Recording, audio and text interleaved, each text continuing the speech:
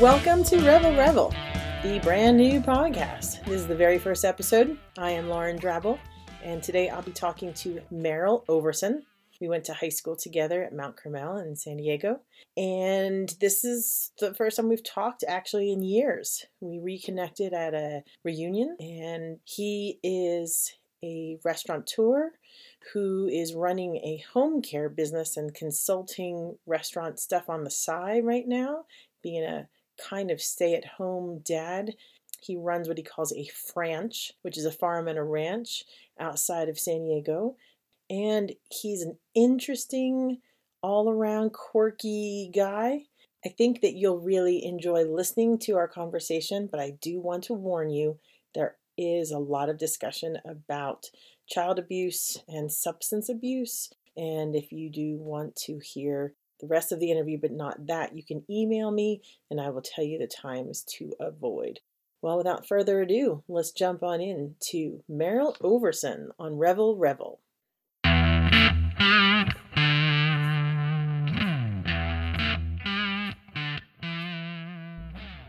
Thank you for being my very first guest. You're very welcome. So, yeah. Hi, Meryl Overson. Hi, Lauren Drabble. How are you? I'm better now that we're actually talking. I had anxiety about this for about the last hour, maybe. Really? No, even more. I had dreams about this last night. Very good. I like that. That works. Yeah. So let's talk about how we know each other.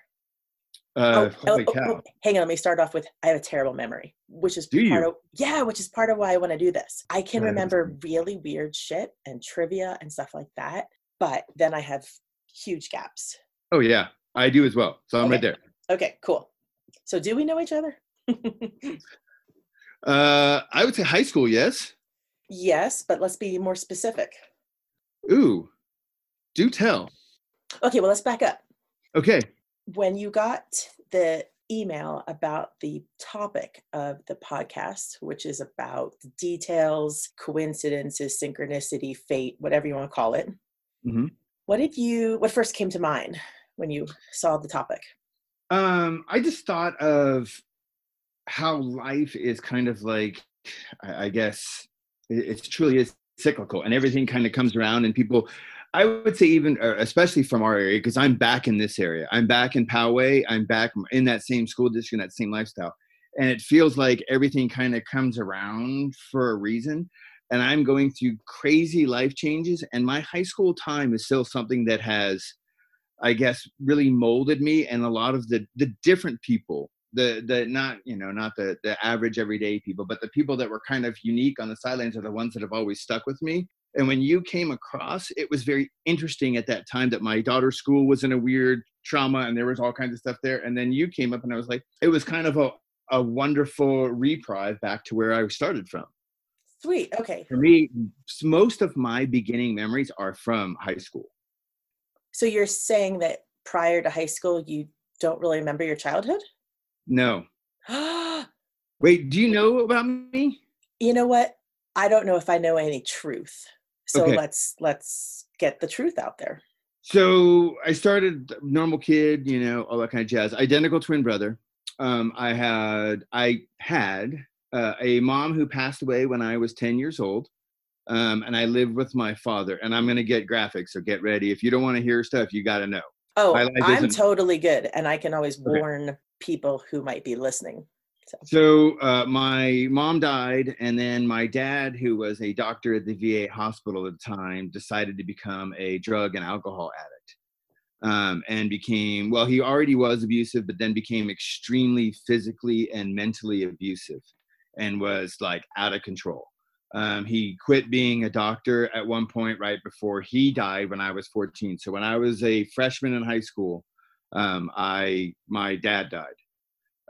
And so at that point we had nothing. We had to live with my older brother who had just turned 21, who had graduated from Mount Carmel and all kinds of stuff.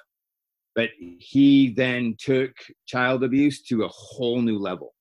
Where your brother did? Yeah, my older brother, not my twin brother, my older brother. Okay, wow. And I finally was escorted out of the house after Ian and I ran away with police officers because my brother came and got me and all kinds of craziness. Like, that's crazy all on its own. So right there at high school, as I basically blocked everything out. I didn't like who my father was, and I hated what he did to me for years. And then my high school was my solace. It was my way to get away from it. And all of the people in that school, which are still like weirdly still friends of mine to this day, became like my second life. It was my twin brother and I, and then every day was just terror going home. Finally, we ran away at 17. We lived with another high school friend of ours, Brian Patterson. His parents took us in. So we lived with them. So my high school years were really, I would say they formed me. I didn't drink alcohol. I didn't do any drugs. I didn't do anything bad. I played soccer and was okay, but I learned that my life was my own, and I was the only person that was going to guide this ship. And so my high school years became important to me. Those people, I still think of odd people from high school, like Brian Fear, who I was friends with in high school, and he was just out there. Yeah, wearing like the Jason masks to school. Yeah, dude. Yeah. And I used to hang out with that guy all the time because I thought he was so unique and so fun. Like, I loved it. It was great. So I look at those times, and it's kind of, to me, my high school years have built me to who I am today. I used all of the different personalities that I got from people and have springboarded into, my life now, which I really enjoy. So you're in a great spot. You're like, I enjoy it, but I'm going to ask you to go back to the part you didn't enjoy. So 14 is when your dad died. Yes. And then you were living with your brother, your older brother too. Yes. You were 17. So you and guys my ran twin away brother. from him. Right. Yeah. So, and the twin brother's name's Ian. I know him. Yeah, Ian. So freshman, sophomore, and then all of junior year? Of junior year. It was right in the summer of my junior, senior year is when my twin brother and I couldn't take the abuse anymore. And we had come home one day, and it was like, you don't get to go anywhere. You don't get to do anything, which meant that we were dead. My older brother also was like a weightlifter. So he was benching like 400 or 500 pounds. He was huge. And he was on steroids too. And he had been beaten by my dad. So it just compounded to where we can get really graphic, where I've had broken noses, broken ribs, hair missing, black and blue, anything that you can think of, like out of control. And so It sucked. Yeah. And it sucked that the majority of people, I guess, didn't know that and didn't help you at all. That's one of the things, and it's funny, like I talk to my kids about it now, is that if a kid came to school with a bruise now, the whole world would stop. Like there would be a whole YouTube channel devoted to it. Ian and I would go to school, and we would have huge cauliflower ears and hair clumps missing, black and blue eyes and stuff, and teachers would never say a word. Nothing. No school administrators. And we became friends with them too. Like, remember Mr. Orton? Oh, yeah. He became a family friend. Like Mr. Accarelli is still a friend of mine. Mr. Dutton is still a friend of mine. Like I see Hank all the time. I see him in Poway at weird ass places. His daughter's still a friend of mine, And they never suspected, never just. No, everybody knew. They knew, but then didn't do anything about it. No, my neighbors, nothing. Nobody helped us at all. So at 17, my twin brother and I helped ourselves. I have to wonder, how are you friends with any of these people who knew and didn't help? You know what? You're a kid. I was a kid. I was learning. I was trying to adapt. I will tell you this, though. I learned really quickly that drugs and alcohol were terrible. I watched my dad die right in front of me ODing on drugs. So it was like, wow. My older brother did steroids. So then I learned the other side of it, which was, man, you take something that somebody else says not to take, and it makes you incredibly angry. So I looked at it as a springboard for life. Which is the only healthy option, I'm sure. Yeah. But it's still amazing. It's still amazing that you did that, because a lot of people had a really rough time in high school, not like you did, and said, nope, can't go back, can't deal with these people, can't relive the wounds by talking to them. Mm-hmm. But you are even friendlier now, I would say. Yeah. Oh, I've learned, man. And I seriously, it's funny. I think back to certain people from high school, and I look at the things that I've taken from them, like knowledge and ways to deal with situations. And to me, it was such a huge learning area that, so many people just throw away. And, yes, some people party. I partied. I still had fun. I didn't drink. I was always, my twin brother and I were always the designated drivers. Our friends were always safe. We took all those idiots to TJ. Holy cow. You know what I mean? Like, hey, at least you had a DD every time and you never had to worry. Well, So, okay. So you're saying that when my email went out about what it's about, you were like, hey, I'm at a place in my life that I want to do this. mhm. Cool. So now that we have more of a framework about the theme and about our past, what I'm kind of trying to see is if there's any coincidences, fate, whatever you're comfortable with that word, in how we know each other, how we met or whatever, because I love finding those. And because my memory's so bad, there could be a gem that I've totally forgotten.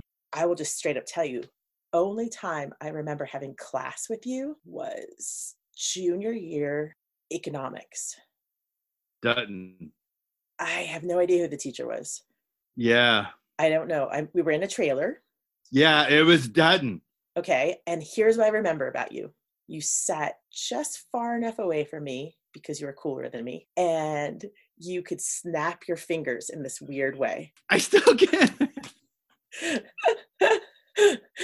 It's What that's is funny. that? There's a coincidence in that.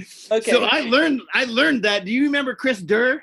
I remember the name. I can't remember her face. I'd have to go look him up. He was I was really small in high school. So I always remember him as a big doofy baseball player. Okay. Like he was just one of those guys that was like, what's up, Chris Durr? But he was a dipper, one of those guys that dip. So they taught me how to do it. Not that I ever dipped or did anything, but I wanted to learn because I thought it was cool. So that thing is called a dip? Well, you get a can, like a Skull can, and you pack it. And this hits it and packs it into a corner, I guess. It makes it easier to put a pinch between your cheek and gums. Gross, but whatever. Whatever. It was still fun. It's a great story. There you go. Well, you sat there and you would do that. And I'd be like, how does he do that? So wait, you don't remember anything different? Did we know each other before that class? I would say, I'll tell you, one of the first times that I would say that I distinctly remember you, and I think it's because I was older, was at a reunion. Right. I think that was like the first time that I would say that I ever really connected with you. I always recognize you as a unique personality, which I enjoy. I like the unique. Yeah, seriously. To me, that's what makes the world go round. Like you can have a John every day, but man, having a crazy Lauren that does wild stuff, you know what I mean? Awesome. That brings life to me. Awesome. So, yeah, well, we're here to spark joy. So there you go. There you go. So which reunion? Do you remember? Was it 10-year? Was it before Facebook, after Facebook? I would say that it was after Facebook. It was not the 10-year. Okay. I went to the 10-year with my ex-wife, and I was really snooty at that point. Because I was running Cafe Japango. Do you know that restaurant? Yes. So I used to be the GM. Okay. Back in the heyday, and that's when that reunion was. So I came in, all thought that I was a baller, driving my BMW. I just thought that I was a cool guy. Yeah, big time. But yeah, because the 10-year reunion, I remember the most poignant thing that I had was talking to Mike Gerling for the first time in years. Do you remember Mike Gerling? Vaguely. Now, why was that poignant? So Mike Gerling is the gentleman in our high school so he and I went to grade school, middle school, high school together, and he got in the car accident and became a quadriplegic and had the two huge. Mike and I were friends, and I was the only cat that I knew of that went to the hospital to see him. Oh, wow. And it was but I went to the reunion and I'd holy cow, I got to see him again. And I think it was one of the later ones that you and I started, I guess, connecting and talking, and me actually being mature enough to sit down and have a conversation with you. You know what I mean? I don't know. That sounds right. It's wild. Yeah. Because at the last one, it was like, hey, we're friends. What's up? What are you doing? You know what I mean? Yeah, because it's evolved. And now it's just like getting back together after talking on Facebook. So the 10-year, there was a horrible vibe of everyone trying to show how awesome they are. Yes. You remember that vibe? I was part of it. Yeah, you were, it sounds like. You know what I mean? Like, I freely admitted it already. I totally was. Yeah. You said you became a GM of a restaurant. How'd that happen? Actually, which is funny. So I was dating a gal from Poway High. I became her roommates, basically, were two girls. They both had boyfriends. I got to be really good friends with the boyfriends. One boyfriend's brother was the head sushi chef at Japango. Oh, right. His name's Jerry Warner. He's married to Michelle Poucher from high school. She was at Poway High. Her brother played soccer with me. Yeah. So we're talking, we're talking 10 years later. I'd been working at Nordstrom and stopped working for Nordstrom and went and taught snowboarding for a season because I tried to find myself, because I'd never done anything alone. Most of my life, well, all of my life, I had my twin brother in the beginning of it. And then, I've had like girlfriends or whatever throughout the rest of that time. So at 25 years old, I was like, look, I'm going to do something on my own. I went and taught snowboarding for a season in Lake Tahoe. And when I came back, I needed a job. And I applied at the Hyatt. I did not apply at Cafe Japango. And Jerry found out, who was Bob's brother, got me an interview with the restaurant GM at Japango, who was like, hey, man, I know that you know Jerry's brother and all this kind of stuff. What do you want to do? You said waiter. And I was like, well, yeah, I think I'd be an okay waiter. And he put me in my place, asked me about wine, which I knew nothing about because I didn't drink at the time still. Like at 25, I'd had 22 drinks of alcohol. Like I counted them. Yeah, I know it's stupid. Wow. No. It's amazing that you did that. Yeah. And one of them was, there were quite a few that were actually forced. My first drink of alcohol was forced on me by my older brother. And it was like a 32-ounce thing of orange juice and Wild Turkey 101. Never again. Just saying. Scared straight move right there. Yeah. So when I came back, he was like, the GM sat me down. He's like, look, I don't have a waiter position for you, but if you want to be a busboy, you can. And Jerry was like, look, man, take the busboy position. I'm 25. I'm like, dude, I got to figure it out. So I do the busboy position for 2 months. They promote me to waiter. 1 month into being a waiter, they promote me to, and I know it doesn't sound much, but to the Sunday night shift for the sushi bar, where I would pull $300-$400 every Sunday night. It was simple. And then at 6 months, they offered me the assistant manager's position. Wow. I did that. Yeah, I did that for 1 year. And then I got offered a GM's position for another restaurant. I did that for 6 months. Worst experience in my entire life. Guys doing shady things with money all over the place. And I worked more in 1 week than I probably have the rest of my life. I pulled a 122-hour work week. It was like, I would never do it again. I quit on 1999 New Year's Eve was my last night. So I went out with Prince. It was awesome. Back to high school again. Nice. I was right back to Prince. And I was like, this is awesome, man. And at that point, when I quit, the other position for GM for Japango came open. They offered it to me, and I was the GM 4 years. And I loved it. Oh, I loved it. And it was a healthier environment then. Oh my God, Japango was amazing. Yeah. It was like high school. So in my life, I've had like poignant things. So I had high school. I didn't go to college. Ian went to college, graduated with honors, good, smart as all hell. And so I did the GM part and actually really enjoyed it. I loved every moment of it. I learned so much between Japango and high school that like those are my two that I bounce off of. Like I didn't play football. I wasn't some sort of athletic superstar. So I look at it as the growing periods of my life. I grew a lot in high school. I learned to become myself. And then Japango, I learned how to become like a business person. So I was running a $4 million restaurant at 27. It was wild. My life was crazy. Like I was some sort of cool guy that got to go everywhere. And then we go to our stupid reunion and I'm like, what's up? Mr. Smooth. Mr. Yeah, Smooth. dude. Yeah. I roll up with my BMW. I'm like, oh yeah, I'm the guy. And I'm like, dude, I'm such a putz, So prior to the reunion, what did you learn about yourself? Oh God, in that time frame. So Ian and I had a falling out. Nobody really knows that. We weren't friends. We probably didn't talk for almost 10, 11 years, like really talk. So in that time period, I became solo basically. And I had to learn to do everything on my own. And it was pretty gnarly because I'm used to having like a partner in my life. I like that duality of life. Hence having a twin brother. I was never alone. So Right. It sucked to try and do it. Right. So I learned to be alone.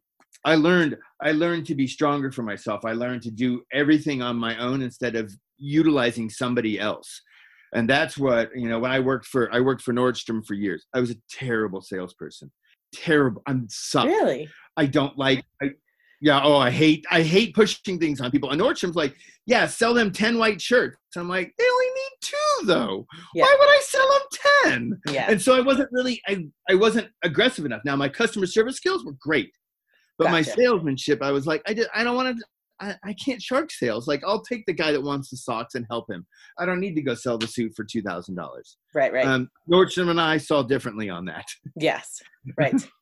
Made restaurants my natural fit. I got into it and just blossomed.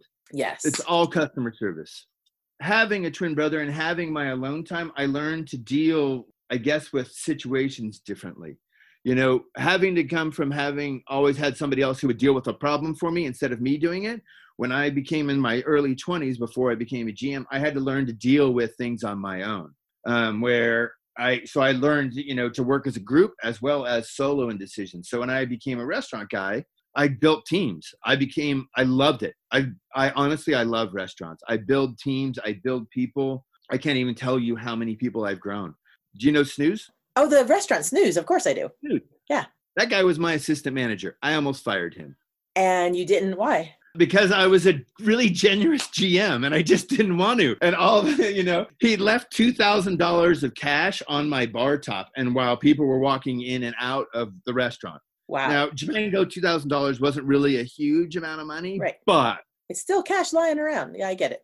I almost fired him, and he and I talk about it all the time. Well, I told him, he's like, hey, man, if you ever open a restaurant, what would you open? And I was like, I would open a breakfast restaurant. Something clicky, something interesting. Nobody touches that market. Mm-hmm. So sure enough, he's working for me at Japango. We get him to open up the Japango in Vegas, and then he quits, and he goes to work in Chicago for a restaurateur. His name was Charlie Trotter. So he went and worked for him, became like this, learned his restaurant stuff from him. And then went back to Colorado and pitched his restaurant forever until he finally, on like his 23rd try, he hit this angel investor and Snooze was born. Huh. The one down, you're near Denver, yes? No, you're Boulder, right? No, I'm about 45 minutes southwest of Denver. I'm about an hour-ish east of Boulder. So I've been to Snooze, more Denver. Yeah. It started in Denver. Yeah. And he literally, he lived above it. Him and his brother lived above it. They grew that beast. When I started at Japango, the guy that hired me on became my mentor. His name is Robert Butterfield. This becomes important because Robert quits. That's how I become the GM of Japango. He opens his own restaurant called Parallel 33. And then John Schlegel is my assistant. He's the cat that goes and opens up the Vegas one, goes to Charlie Trotter's and opens up Snooze. So he starts building Snooze. He gets to his third one. He invites me to come work with him. At the time, I'm in Oklahoma and I'm getting ready to open my own restaurant. And I'm like, nah, I'm good. I went up and I hung out with him and his wife and saw Snooze, and I loved the operation. I called up my boy, Robert Butterfield, who was my mentor, whose restaurant had closed and he'd worked for a couple different people. He then ended up getting a hold of Schlegel and was like, all right, dude, I'm in. And he became the Southwest area manager when they opened up La Jolla and everything. So my restaurant world is tangled. So in other words, you eat at Snooze for free? No, not anymore, which sucks. Why? John sold it. Oh. He sold it to an investment firm and Robert quit. And I'm like, damn it, I don't have any juice anymore. Oh. And Schlegel actually opened up a new wine bar in Denver. Oh, what one? I don't know, one that just opened up. But he sold Snooze and moved to Italy for like 3 years to learn about making wine, learn how to make wine, moved back to Denver, and then started buying wine from Italy and making it there in Denver. Wow. Okay, well, I will find that. We have a bunch, and it's hard to keep up, but this just makes me want to invite you to Colorado more so we can all hang out together. Oh, hey, I have been married for 16 years. I'm going through a divorce right now. What? Hold on. And this is where it gets really bizarre. This is where we've got all kinds of stories. I've got I'm sitting back. So my wife and I still live in the same house. We are still best friends. We still sleep in the same bed. We're building a second house, which is almost done. And so we'll flip-flop back and forth. We're going to do nesting. We stay on the same property, and the kids don't ever have to leave, and the parents adjust back and forth. Instead of us having a house here and a house on the coast, we live right together now. So we'll have the down house is like the person who's alone, and they don't have to have nobody's allowed to go down there unless they're invited. Oh. But we're still, we're still really good friends. I have a girlfriend. She has guys that she dates. We all kind of intermingle and get together and hang out. And we're going through a truly easy divorce. I don't work right now. I retired basically 2 years ago to stay home with the girls and take care of them. Jonna and I, which is my wife right now, we own a business together that does home care. So our business is still working. And so we've done pretty well with that. And we live on a ranch. I live on a ranch in Ramona. I have pigs right now. I've had cows, sheep. I can milk a cow. I can make cheese. This goofy, looks like he just got off the beach guy can process chickens right here at the house right now. And so oh God, I don't know where it's going with that. You came back, like something happened off screen that you were filling me in on. Well, I closed the door. So, we're having, my kids and I live this kind of really bizarro life now where, I went to my girlfriend's house last night, came home this morning to talk to you. My wife is here. We all hang out. We all know each other. It's interesting. So obviously you get along, and an amicable divorce is always a rare thing. So how did you guys come to this point that this is what's going to be best for us? That's the cool question. So I would say up until recently, I was still madly in love. Okay. She had lost attraction to me. We had been married for 15 years. How open do you want me to get? You're talking, man. It's your choice.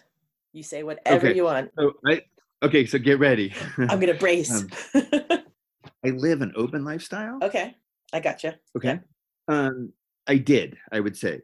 And it wasn't something that happened every day. It was just kind of a rarity. Well, something sparked in her one time and changed her feelings for me. And so we slowly started kind of we don't really disagree. We rarely fight. Even now, it is a rarity. But she just started losing attraction to me. Doesn't mean that we're not still friends.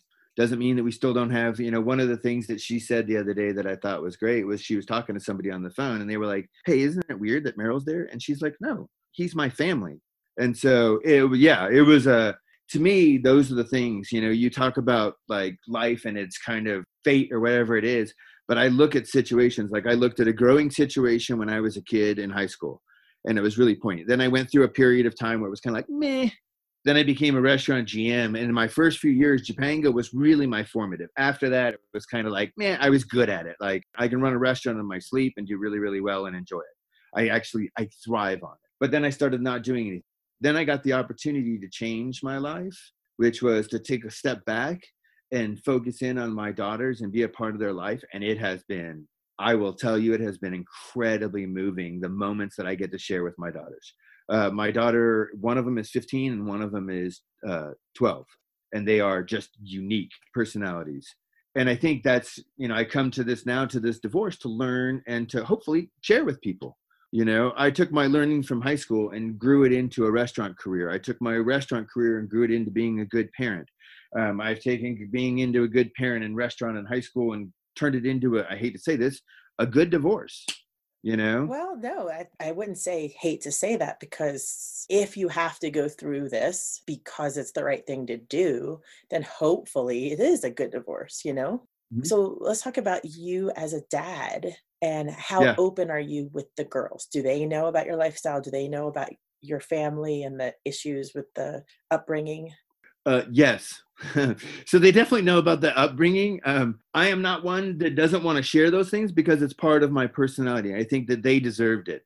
Now it becomes a family joke because we talk of things and they're like, sad dad stories. Like there's a full-fledged song that goes on it because they're like my I guess paramour, my soon-to-be ex-wife, gives me a hard time where she's like, she talks about all these warm Christmas like that they had as a family. She grew up as a very like wonderfully nuclear family, no whole changes until 17, where her mom and dad got a divorce. And they would turn to me and I'm like, hey, remember that story I told you when my dad was passed out and we couldn't find him because he was in the car on Christmas morning and the windows were open and the car was dead because the gas was out because he left it on?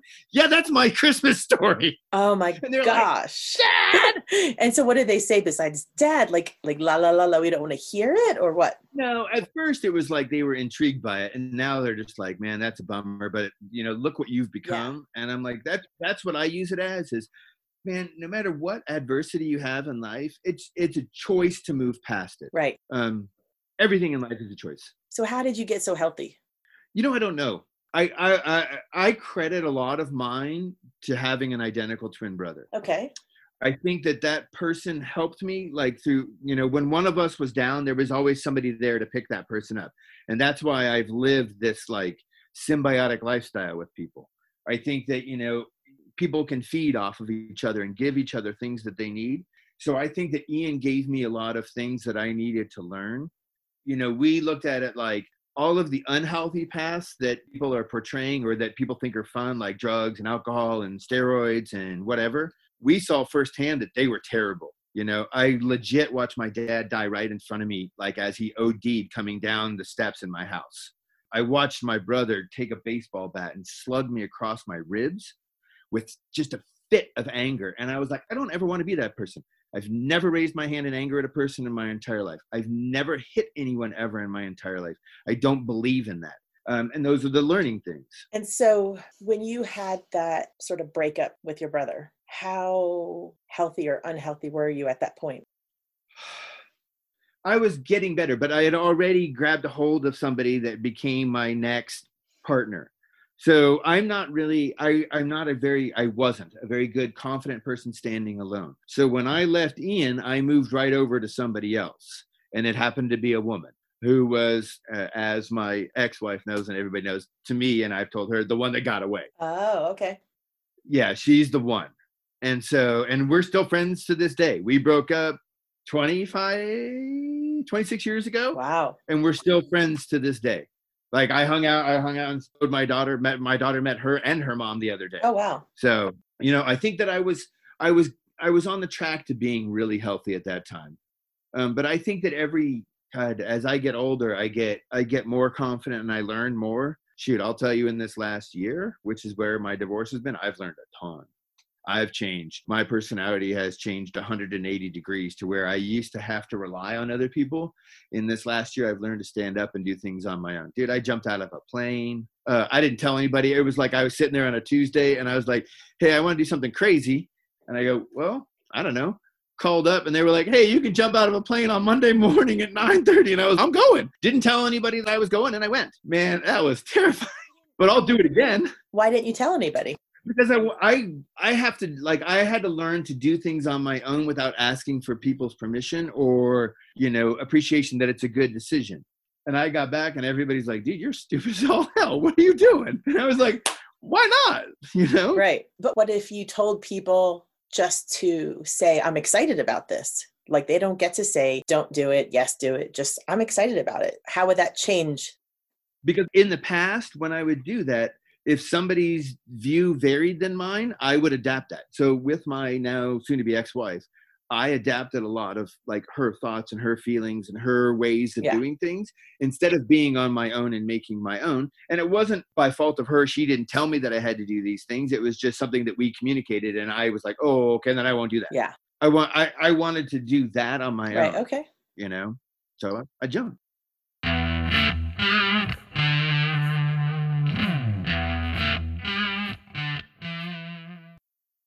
It sounds like you're really a self-taught person. Like you taught yourself how to run a ranch, right? Yeah. Hardcore. Yeah. Doing things on your own that you don't know how to do sounds important to you. Yes. I am. So I will tell you, for a while, I was a very big fella. I got up to like 260 pounds. I was in like a size 44, 42 pant. And one day I decided to change that and started to figure out how to do it. And at one point I lost about 80 pounds and then I was happy. And then I kind of yo-yoed back and forth. And in the last, I would say 4 years, I've lost, like right now I'm down to about 188.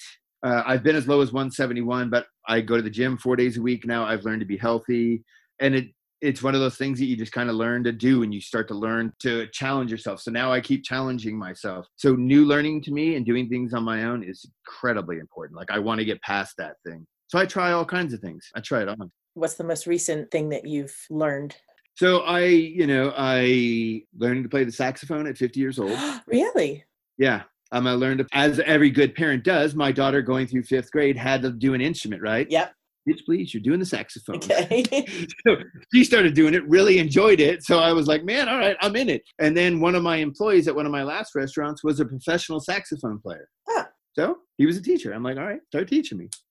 So I'm having fun learning to do that. I think I'm going to take up guitar now because it kind of sounds like a fun challenge.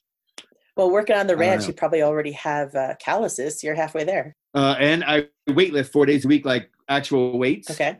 So like I bench and do all that stuff, free weights. So yeah. And out here, man, right now my ranch is more weed eating than anything else. We only have pigs, and our pigs are pets. Okay. And they're coonies. I don't know what a cooney is. It's a New Zealand pig that's about, I don't know, 2 feet tall and about 2 feet wide and hairy. Okay. It looks like a woolly mammoth. And they are the friendliest, neediest, like crazy, man. So they live in about a 1 acre pen. Okay. And when we let them out, so we have 4 acres. And when we let them out, we let them run the entire 4 acres because the entire 4 acres is fenced as well. Well, I have a grass patch. I know, totally wrong in California to have a grass patch. But I'll lay on it, and those damn pigs will run up and spoon you. And if you don't pet them enough, they yell and they bark, and they're cows, on the other hand, right, are the lovingest, sweetest. Oh my! I had a love affair with 2 cows for like 2 years. We took care of them for a guy who had a stroke. Oh, okay. These cows would literally, like 1,000-pound cows would just hug me. They would put their head and wrap it around my body and hug me and put their stupid tongues on my face. I'm like, stop, sandpaper. So you don't have cows? Not anymore. Okay. I have had, and I milk every day, twice a day. And are you a vegetarian now? No. You have issues with your relationship to the animals?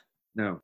No. No. You can just compartmentalize it, or what? Yes, and my family does, though. So we have, it's a very, so we started this when we lived in Oklahoma, and our first go-round of this was chickens, like most people's is. And we processed our first chicken, and there's a picture of my daughter, and she's like, the chicken's name was Lady Turkin. It was the ugliest chicken on the world. It was so ugly, so ugly. So we go and we process this chicken, and we're getting ready to eat it. And my daughter looks at it, and she's like crying. She's got tears running down her face. She's like, this is so sad, but so good. It was just, so whenever we process animals, so we've had sheep that we've processed, all of them. So I've gotten really good at eating lamb and lamb chops and all kinds of stuff. Chickens, turkeys, ducks, all kinds of stuff, cows. And so we just don't really disclose where the meat comes from sometimes now. Gotcha. Because the rest of the family doesn't, well, right now I have one vegan who's all about it. One who is I would say a pescatarian-ish. Okay. And then my wife and I are both, we kind of ride it. We don't do a whole lot of beef anymore because we're calorie watching. She's getting ready to do a bikini show, like a weightlifting bikini show. Right, okay. Yeah, totally different. Not like. Sorry to make you do a hard segue here, but no. Let's talk about what took you to Oklahoma. First ex-wife. Okay. It was probably one of the hardest things I've ever done in my life. So I was running Japango at the time. Mm-hmm. And she tells me that she's pregnant and that she does not want to have her child here because she's from Oklahoma. So she wants to move back to Oklahoma with her family. Okay. And I'm at the height of Japango. Like I'm killing it. I'm having so much fun. There isn't anything that I can't do. I surf, I go and hang out, whatever. She's like, yeah, we need to move. So we moved to Oklahoma. And I think that Oklahoma, like here, is going to be like restaurant centered. So I get a job as a GM of this place that's opening up that they're like, man, this is going to be a fine dining restaurant. Lo and behold, Olive Garden is considered a fine dining restaurant in Oklahoma. Just saying. Well, what year was this? Oh, 2001. Okay. 2001. I get a job at this place and it's terrible. I'm seriously like, I'm going through like my normal questions I would ask anybody to be a server. And the owner's like, I don't even know what the differences are in the wines that we're selling. Don't bother these kids, just hire them. And I was like, what? Oh my. Oh, dude. And I worked there for like almost a year, and it was the gnarliest thing I'd ever done in my life. Like, I came from running something that was smooth. I was killing it. Like, I never had to worry, to this restaurant that was a cluster where my head chef was huffing on the line while he's working. He's huffing stupid whipped cream can to get high, Right. because he was out of his, what was it at the time? Crank or something? Okay. Yeah. I don't know, whatever he was doing. And it was like, what? So I quit. The owners would come in at 3:00 in the morning and tell me that I had to keep serving them alcohol. Oh, it was terrible. Oh, I worked. Oh, it was terrible. And I was in the midst of getting into my divorce with my first wife. Right. Because I was taken from being really happy, and I hated everything. And she and I just didn't click. She is one of the only people that I don't, of my exes, and I don't mean all my ex-wives, but like ex-lovers, ex-friends, anything, that I don't talk to at all. I got together with her at a really bad spot, and she was so not my speed that it was just really awkward. Okay. Yeah. So you hightail it out of Oklahoma as soon as possible? No, I can't. Because of the kid? Because of a kid. So I'm there, and right then is when I started changing my life. Because at this point I was like 260 pounds. I was huge. Like I was like this. I didn't do anything. At the time I had stopped working for restaurants, and I started doing computers for restaurants. Okay. So I sat at a desk and I ate those little chocolate donuts, those mini donut packs, 3-4 daily. Wow. Packs, not donuts, 3 or 4 packs. I know what you meant, but I'm like, wow. Yeah, I know. I'm getting clear. And then the same thing, like I had like 32 ounces of soda constantly. So I just was like, bleh. Yeah. And I told myself that I didn't want to do anymore. I was trying to play with my son at the time, and I couldn't breathe and I couldn't do anything. So I said, forget it. And then the next day I get a review at this place that I start going to work for this other place. And I start working for this restaurant, and I get a review from the managers I'm training. And they're like, man, hey, you're the best manager we've ever had. We think you're going to be amazing for this company. We're super excited for you. Your only downfall is that you're fat. They actually said that on the review. Wow. It was and it was so eye-opening. And I was like, okay, I'm trying to play with my son and I can't do it. And this guy tells me that I'm fat. So the next day I did a drastic turn and went on basically the Atkins diet and didn't tell anybody again. I didn't tell anybody. Oh, dude, there was one point where we were at the restaurant that I was working at. They also own Krispy Kreme. So they brought in a baker's dozen of Krispy Kreme donuts, and I ate the whole baker's dozen. Oh, my. In one day. So it was like a 14-hour period, but it was still. Yeah, still. And did anyone say, hello, Meryl, that's for everybody? No, because there were like 20 stacks of them. Okay. Nobody even noticed that I had my own box. So we'll fast forward. I getting my divorce. It's all going through. I start working at this restaurant, and then I get promoted. So I was training at one restaurant, and I get promoted to this other restaurant because they need a GM right away. So I get to be the guy. Well, when I walk into this restaurant, I look in, and I'm like, ooh. And I'm standing at the host stand, and this waitress walks by. And I was like, damn, it's going to be nice working here. That woman is hot. And so she walks by, who then turns out to become my wife of 16 years. As she walks by, and we were talking about it later, she's like, oh my God, another fat gay manager, just what we need. Oh, yeah. So you were exuding some gay vibe to her. In Oklahoma, that was a common thread about me. Really? Why? Why do you think? Oh, it still is here. Why? Because I'm flamboyant. I'm kind of, look, my legs are shaved. My arms are shaved. I'm a little odd. I like cleaning. There's a lot of things that would scream out that should be. Hey, I don't know if you remember in high school. Do you remember that I took modern dance?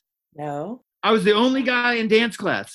Is this in the yearbook? Because if so, I'm going to dig out my yearbook. No, you won't see it. No, there's no dance. Like, there's no like PE class for that. Okay. It was just PE. It wasn't like you joined pop ensemble or something.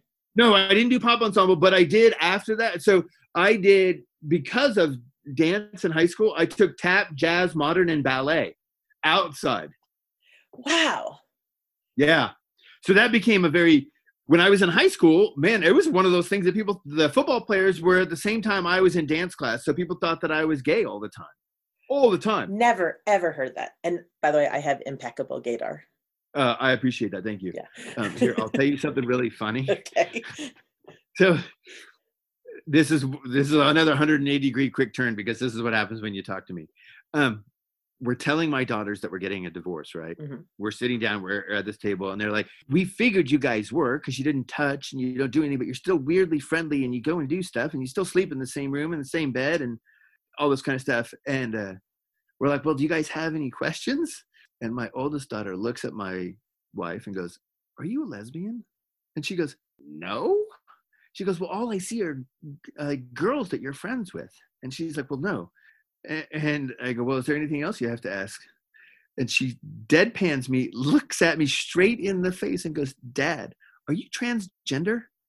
And I was like,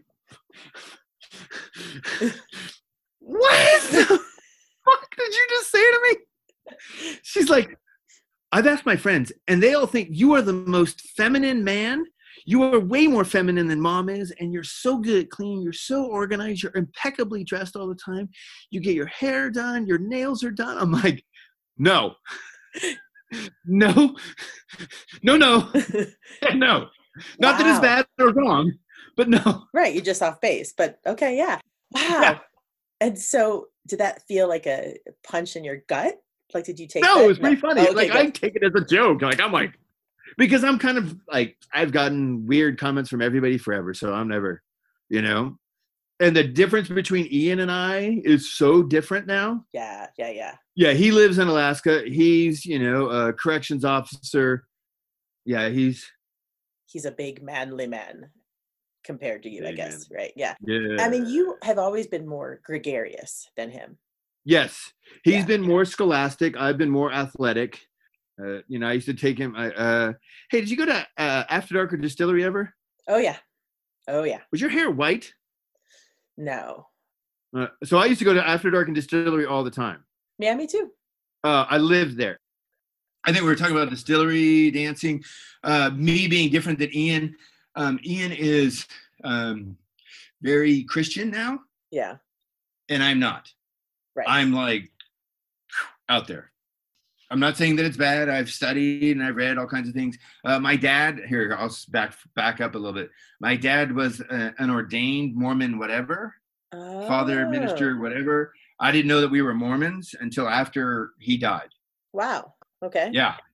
Well, because he was always gone. He was in the Navy, and then he worked nights as a doctor. So when my mom died, my dad worked from 3 to midnight.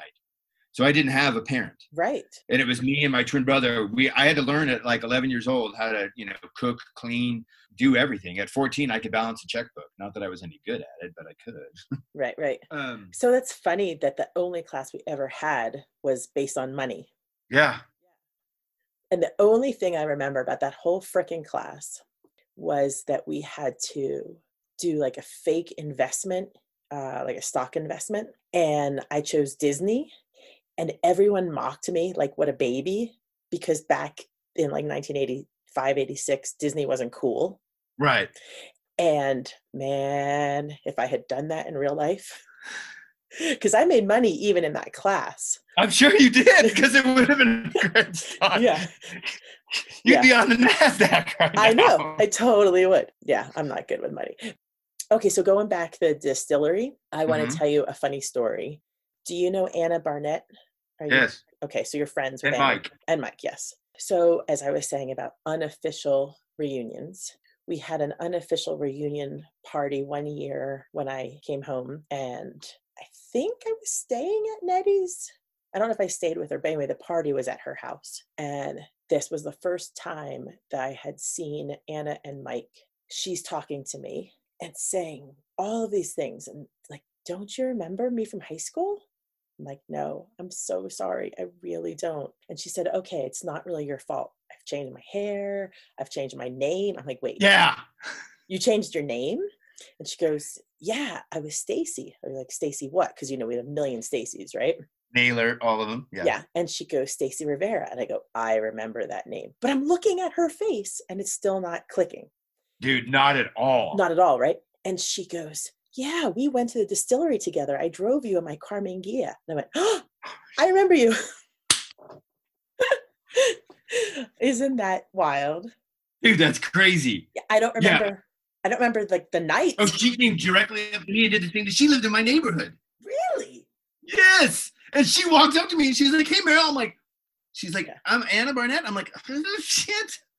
Are you dating Mike?" She's like, "Oh, I'm married to Mike." I'm like, "Oh, okay." How would I know the wife of somebody that went to high school with me? She's like, "No, we used to live in the same neighborhood. I'm Stacy." And I was like, "Oh, shit. Dude, you don't look the same at all." There's nothing the same about you. I know.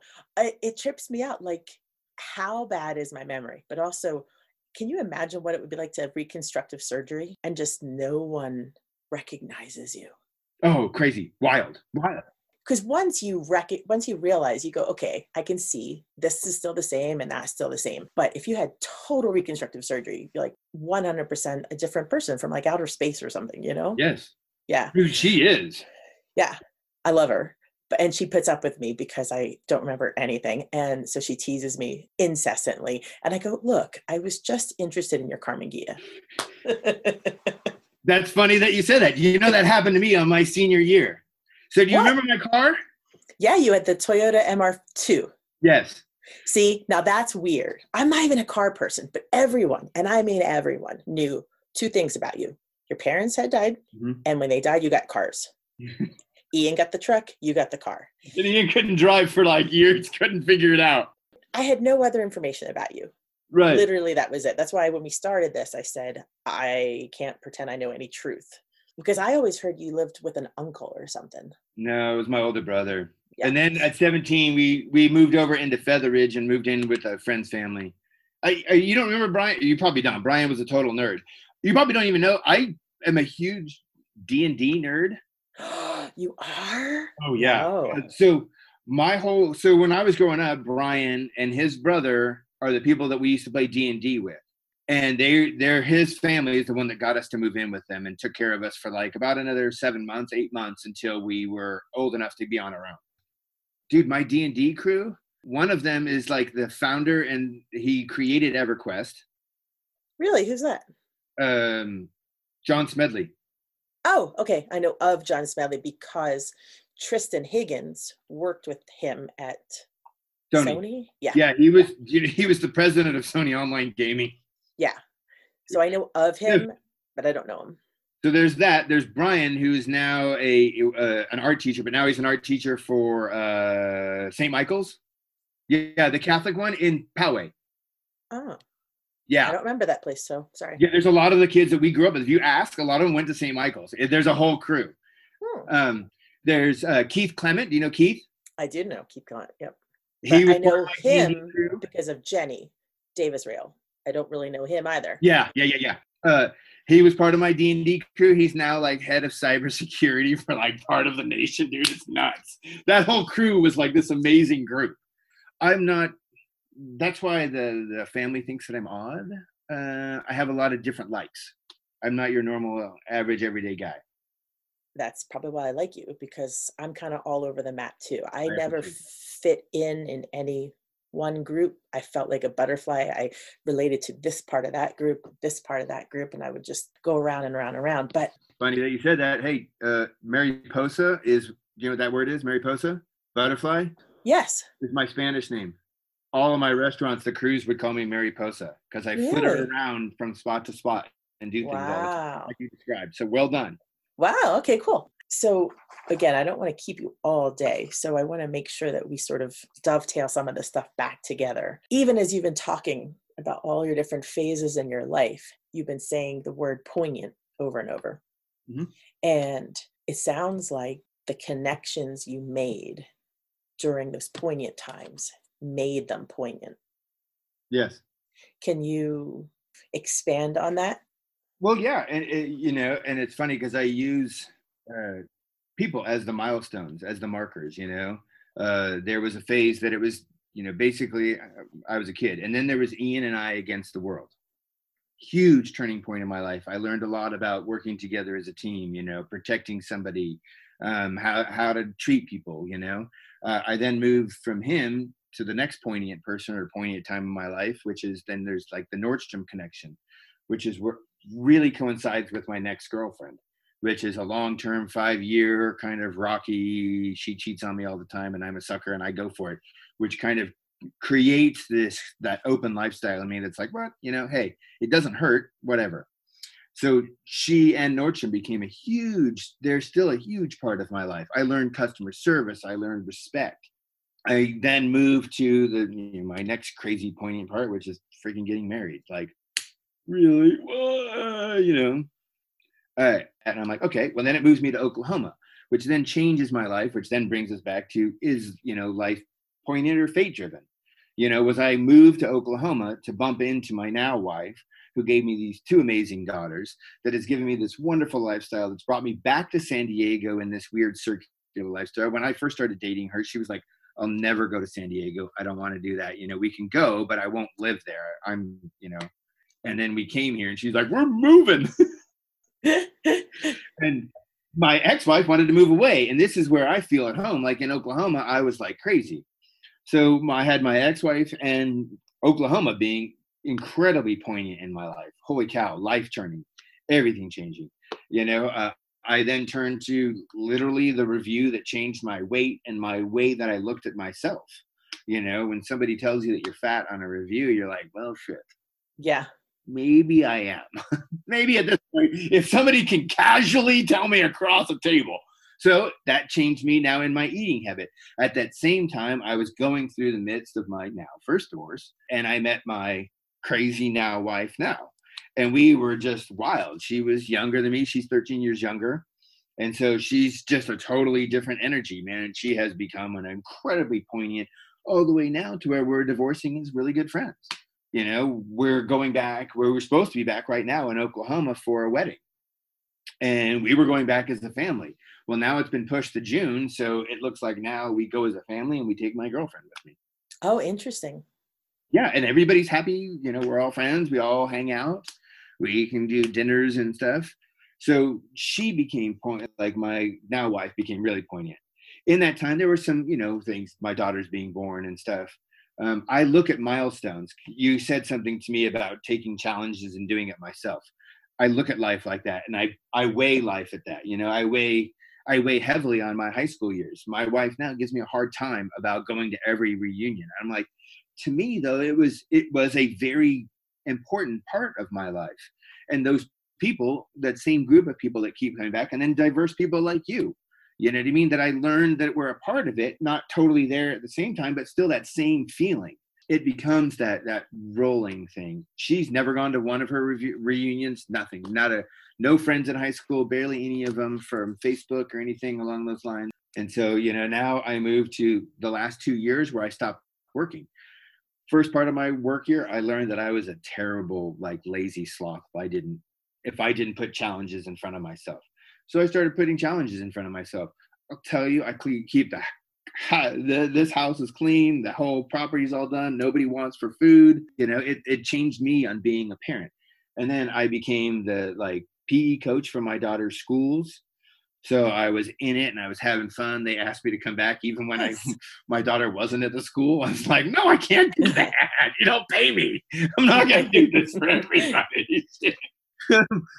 But now I have a connection with all of those kids. Those kids, they're my friends. I was their PE teacher for 2 years, and now I'm getting a divorce. And at first I was like, ooh, this sucks. I hate everything. This is terrible. Now I look at it like we're still a family. We're still growing, we still hang out together. We still talk about everything.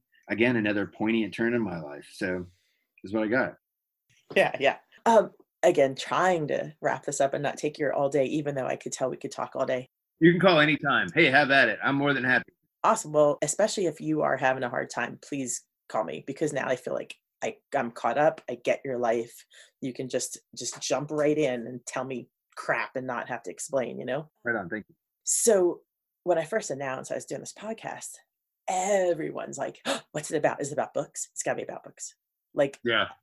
Okay, I have more interest than just books, but I would be remiss to not ask about, if you are such a self-learner and a self-challenger, have you taught yourself through books? It's funny. I look at certain books that I have read. Have you ever, and this one's a little tiny one called 212 Degrees. No, I don't know that book. It's just a motivational book, and it's talking about that if you have 211 degrees, you don't have boiling water. It only takes 1 degree of change. Oh. Really, for me, it's been one of these moving things. There's like 3 or 4 books that have moved me in my life. Rich Dad Poor Dad, which I think is a really funny book, not a good read, but it taught me a little bit about money.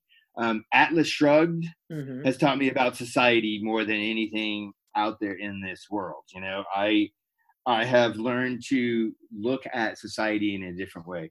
But have I read books to teach myself stuff? You want to talk about animal husbandry? Have some fun with that. When you've got to learn to stick your hand up something to get something out, there's not a whole lot that you can do. There's not a class on that anywhere out here right now in California. There's like, all right, so this is what you're going to do when the sheep's having a baby. Stick your hands in like this and pull it out. Like, no, oh, come on. City Slickers didn't prepare you adequately? Not at all. And cows don't follow like that unless you've got hay in your hand.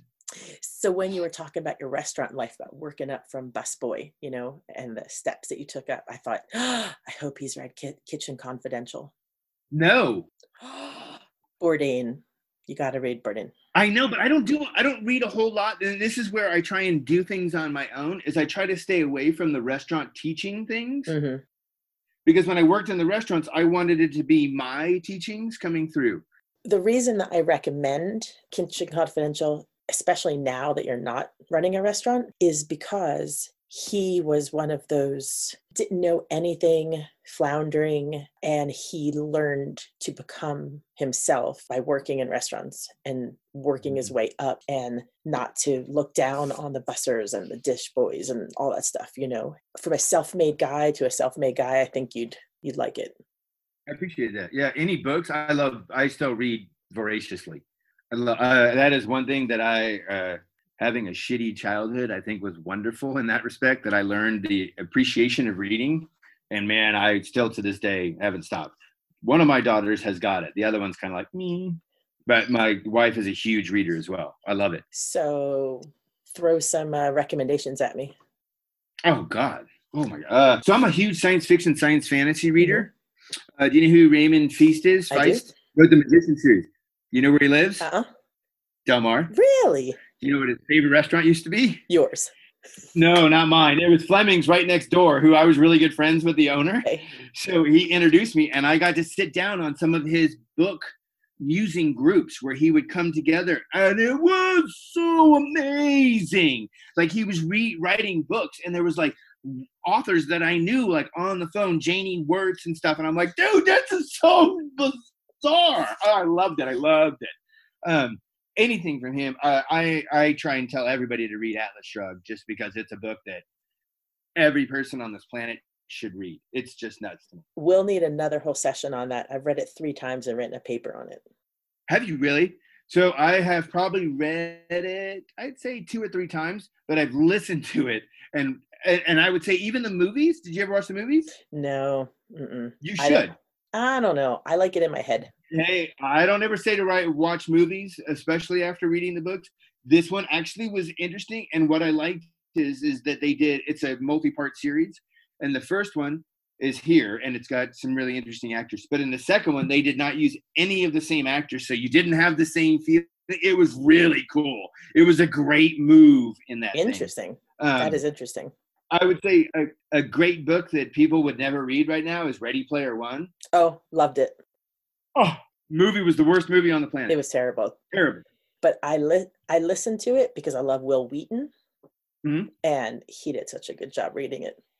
So we love that book so much here at this house that we read it as a family. Aww. And so we would sit down on the dinner table and everybody would take turns reading it. And so we would go on trips and start in the car, no music, no anything. And everybody's reading the book. I mean, everybody's trying to pass it. Who's supposed to read? It was so much fun. That's adorable. That's adorable. Yeah, it was wonderful. And it's a good story. And then it makes those idiots like the 80s.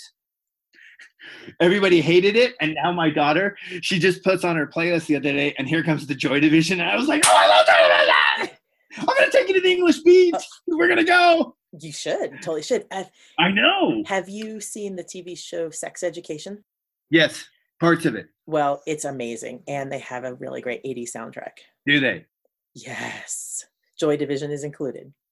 Oh, Man, and it was so I love it because my wife hates the 80s. She's like, oh God, it's all the same. I'm like, it's great though. And now my oldest daughter is all about it. She's putting stuff out there, and my wife's like, "Why are we listening to Simple Minds right now?" I'm like, "Cause it's a great song. Don't be stupid." Yeah, dude, I'm totally about it. Yeah. I just have one final question, although it's not a short one, unfortunately. But since your wife doesn't like the reunion stuff and doesn't get it, how do you explain to her why it's important to you? Um, well, she's known from the beginning that it's been important to me, like my high school years, because I've told her about I told her about my high school years, and I told her about the reunions, and I've told her about the people and the feelings, and we're back in the Poway Unified School District again. So she gets that weird camaraderie that this whole area had for some reason. And then so my ex-wife, when she went to only one of my reunions. She hated it. She was a bump on a log. She sat in the corner and she sucked. It was terrible. Yeah. Now, fast forward, my wife goes, this chick starts bumping into people and she starts figuring out that these people are cool. Like she's hanging out with Dara. Like they're best friends by the end of it. We're walking back and they're both hammered, like swaying back and forth. And I'm like, this is what you get hanging out with this stupid group. She's like, I like going to your reunions. She's like, the people are always nice, you know. She talked to, oh God, who was it? I know you talked to her at the last one, right? I think so. I think you did, yes, quite a bit. And then somebody else like pulled her aside and was like hanging out with her the whole time. I'm like, the hell? So she started to figure out what was important. You know, she heard the stories and then saw all these people that are the same people year after year going to these things and still the same energy and stuff. And so she started to get it and have fun with it. And the last one, she didn't want to leave. I'm like, what the hell? Nice. Like, shut up. I'm trying to make out. I'm like going out this way. And she's like, hold on, I'm still finishing the conversation with like Jody Ostrom or something. I'm like, shut up. Awesome. So anyway, the reason I ask about the reunion thing is because I don't know if I've ever told you my theory that we're a cult. So my wife has said that about this. Maybe I gave her that idea. I don't know. Maybe it was because she said it. She's like, you guys are like this weird cult. Like everybody, like, I don't know. I'm like, oh. And it's basically a weird cult based on happiness. Yeah. And so far, I have about half of the people who've signed up to do the podcast are from Mount Carmel, including Mr. Pacillo and Mr. Factor. Really? Yeah. I think that's the fundamental thing. We're generally interesting. Yeah. Well, like, you know, Johnny Christensen? Yes. Well, it's his wife's birthday today, but he and I, we went to, like, I have crazy memories with him from grade school, high school, everything. Dude, that guy broke our bicycle. You can ask him. He'll still remember that damn story. He broke one of our bikes. You know what's funny about him? We never talked in high school. Really? I don't think even a hi, nothing. And then the last big reunion, we all sat at the sort of back patio till like 3-4 a.m. and he sat there with me for hours. He's a great guy. I'm like, I've never talked to you before, and now we're spending hours together. It's weird. And it's comfortable. Yeah, totally comfortable. It's weird how the group just kind of moved. Totally. He's crazy. Yeah. Yeah, I bumped into Pete Taylor, who was one of those guys that I just ended up talking to one day where I never talked to him in high school. And then after high school, man, we started talking about things, you know, with his adoption. Right. I was in the middle of surrogacy right at that same time. So my wife was doing surrogacy for 2 guys from Norway while he was going through his adoption. So we sat down and literally talked for hours at like one of the ones in Poway. Yeah, and it was really cool. Like I'd never talked to him before. I didn't know who he was, you know, and it was great. And that's one of the things that I like about this group is that it just kind of flows and everybody, you know, you see somebody at a reunion, you're like, oh yeah, hey, what's up? And you hang out. Yeah. Well, we didn't talk about half things that I thought we were going to. So I think we need a part 2 at some point. And just want to let you know that one of the podcasts that I love is Dax Shepard's podcast. Oh, really? Yeah. He is an interesting guy like you, gregarious, like talk about anything, talk about all his past troubles and everything. And his first guest was Ashton Kutcher. And that was like 2 years ago. And he just had Ashton back on. And he told Ashton that he listened to the first one of them again to sort of prep for the second one. And he was so embarrassed. He hated it. He couldn't believe Ashton put up with him. He couldn't believe how bad the podcast was, all this stuff. And I thought to myself, great. I'm Dax and Meryl is Ashton Kutcher. Dude, I'm in it. Let's do this. That one day we'll do this again and we'll look back and go, well, that was shit. Let's try it again. But the main thing is we had fun, right? I agree. I love it. Anytime. I'm more than happy to. Awesome. Well, thank you so much. There's a whole freaking iceberg for us to still talk about, and I appreciate that. Let's have some fun. All That's right. what life's about, is getting to know people. I agree. Thank you so much for being my first ever podcast person, and I will always remember you for that. All right, you take care, brother. You too. Thank you so much. Okay, bye.